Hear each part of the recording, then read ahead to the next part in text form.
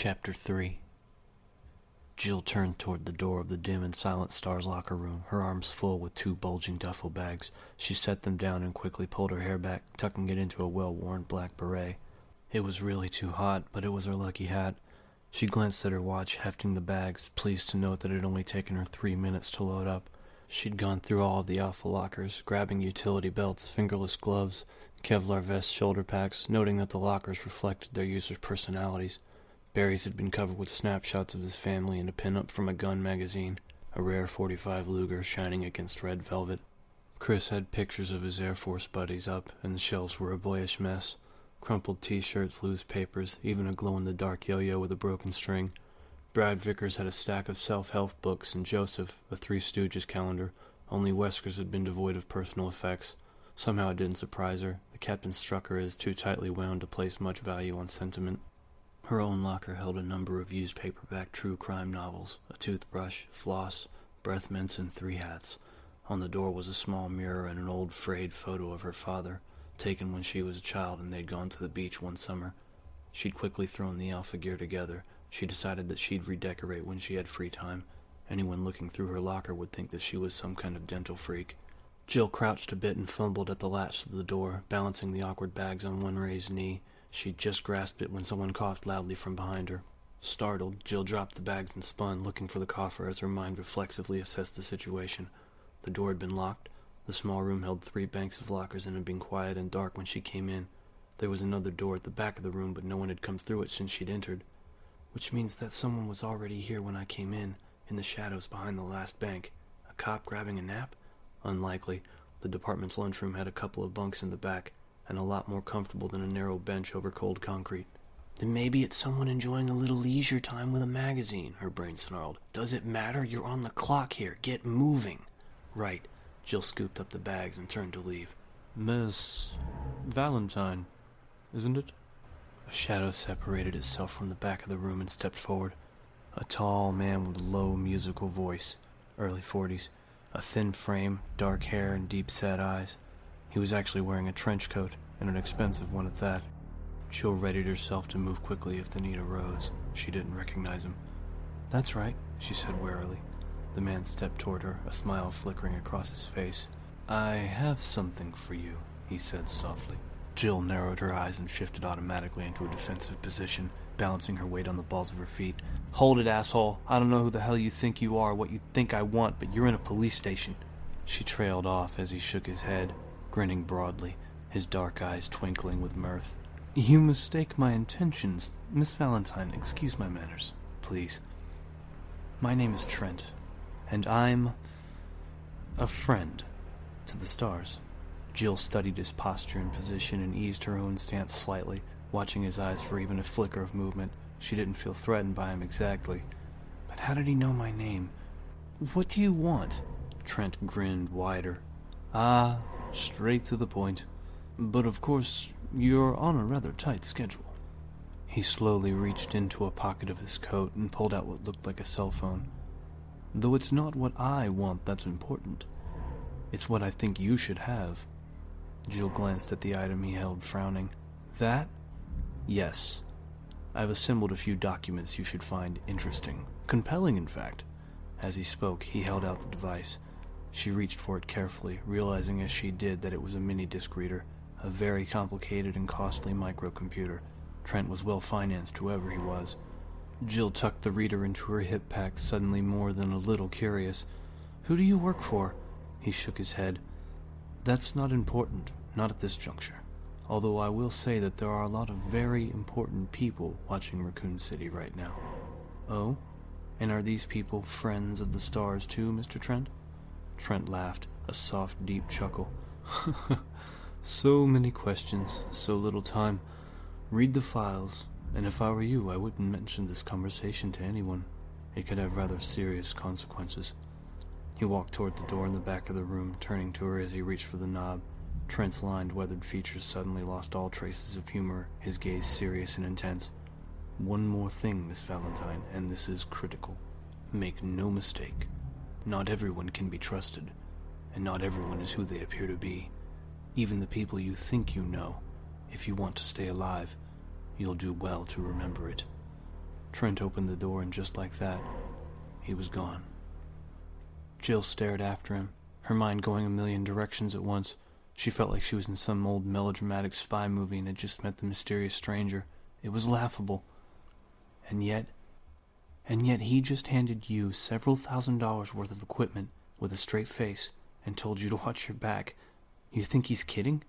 She didn't know what to think, and she didn't have time to think. The Alpha team was probably assembled, waiting, wondering where the hell she was. Jill shouldered the heavy bags and hurried out the door. They'd gotten the weapons loaded and secured, and Wesker was getting impatient. Although his eyes were hidden by dark aviator sunglasses, Chris could see it in the captain's stance and in the way he kept his head cocked toward the building.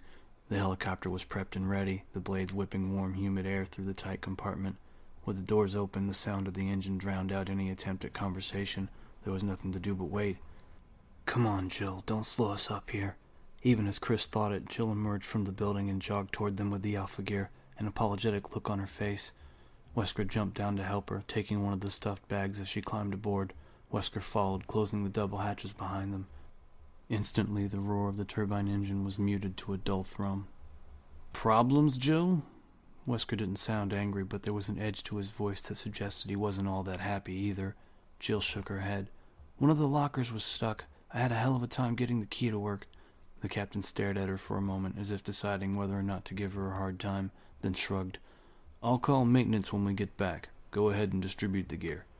He picked up a headset and put it on, moving up to sit next to Brad as Jill started passing out the vests. The helicopter lifted slowly, the RPD building falling away as Brad positioned them to head northwest. Chris crouched down next to Jill after donning his vest, helping her sort through the gloves and belts as they sped over the city toward the Arklay Mountains. The busy urban streets below quickly gave way to the suburbs.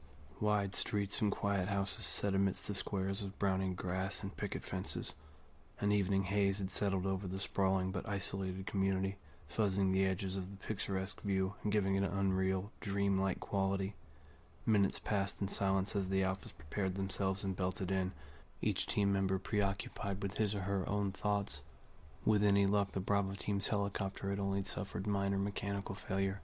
Forrest would have set it down in one of the scraggly open fields that dotted the forest and was probably up to his elbows in grease by now, cursing at the engine as they waited for the Alphas to show. Without the bird in working order, Marini wouldn't start the proposed search. The alternative? Chris grimaced, not wanting to consider any alternatives. He'd once seen the aftermath of a serious copter crash back in the Air Force. Pilot error had led to the fall of a Huey carrying 11 men and women to a training mission. By the time the rescuers had arrived, there'd be nothing but charred, smoking bones amidst the fiery debris. The sweet, sickly smell of gasoline roasted flesh heavy in the blackened air. Even the ground had been burning, and that was the image that had haunted his dreams for months afterwards. The earth on fire. The chemical flames devouring the very soil beneath his feet. There was a slight dip in their altitude as Brad adjusted the rotor pitch, jolting him out of the unpleasant memory. The ragged outskirts of Raccoon Forest slipped by below, the orange markers of the police barricade standing out against the thick, muted green of the trees. Twilight was finally setting in, the forest growing heavy with shadows. "ETA 3 minutes, Brad called back, and Chris looked around the cabin, noting the silent, grim expressions of his teammates. Joseph had tied a bandana over his head and was intently relacing his boots. Barry was gently rubbing a soft cloth over his beloved Colt Python, staring out the hatch window. He turned his head to look at Jill and was surprised to find her staring back at him thoughtfully. She was sitting on the same bench as him, and she smiled briefly, almost nervously, as he caught her gaze. Abruptly she unhooked her belt and moved to sit next to him. He caught a faint scent of her skin, a clean, soapy smell. "Chris, what you've been saying about external factors in these cases." Her voice was pitched so low that he had to lean in to hear her over the throbbing of the engine. She glanced quickly around at the others as if to make sure that no one was listening, then looked into his eyes, her own carefully guarded. "I think you might be on the right track," she said softly, "and I'm starting to think that it might not be such a good idea to talk about it." Chris's throat suddenly felt dry. "Did something happen?" Jill shook her head, her finely chiseled features giving away nothing. "No. I've just been thinking that maybe you should watch what you say. Maybe not everyone listening is on the right side of this." Chris frowned, not sure what she was trying to tell him. The only people I've talked to are on the job. Her gaze didn't falter, and he realized suddenly what she was implying. Jesus, I thought I was paranoid. Jill, I know these people. Even if I didn't, the stars have psych profiles on every member. History checks, personal references. There's no way it could happen. She sighed. Look, forget I said anything. Just watch yourself, that's all. All right, kids, look lively. We're coming up on Sector 22. They could be anywhere. At Wesker's interruption, Jill gave him a final sharp glance and then moved to one of the windows. Chris followed, Joseph and Barry taking the search up on the other side of the cabin. Looking out the small window, he scanned the deepening dusk on automatic, thinking about what Jill had said. He supposed he should be grateful that he wasn't the only one who suspected some kind of cover-up, but why hadn't she said anything before? And to warn him against the stars? She knows something. She must. It was the only explanation that made any sense. He decided that after they picked up Bravo, he'd talk to her again, try to convince her that going to Wesker would be their best bet. With both of them pushing, the captain would have to listen. He stared out at the seemingly endless sea of trees as the helicopter skimmed lower, forcing his full attention to the search. The Spencer estate had to be close, though he couldn't see it in the fading light. Thoughts of Billy and Umbrella, and now Jill's strange warning, circled through his exhaustion, trying to break his focus, but he refused to give in. He was still worried about the Bravos, though as the trees swept by, he became more and more convinced that they weren't in any real trouble. It was probably nothing worse than a crossed wire. Forrest had just shut it down to make repairs. And then he saw it less than a mile away. Even as Jill pointed and spoke, and his concern turned to cold dread. Look, Chris! An oily plume of black smoke boiled up through the last remnants of daylight, staining the sky like a promise of death. Oh, no.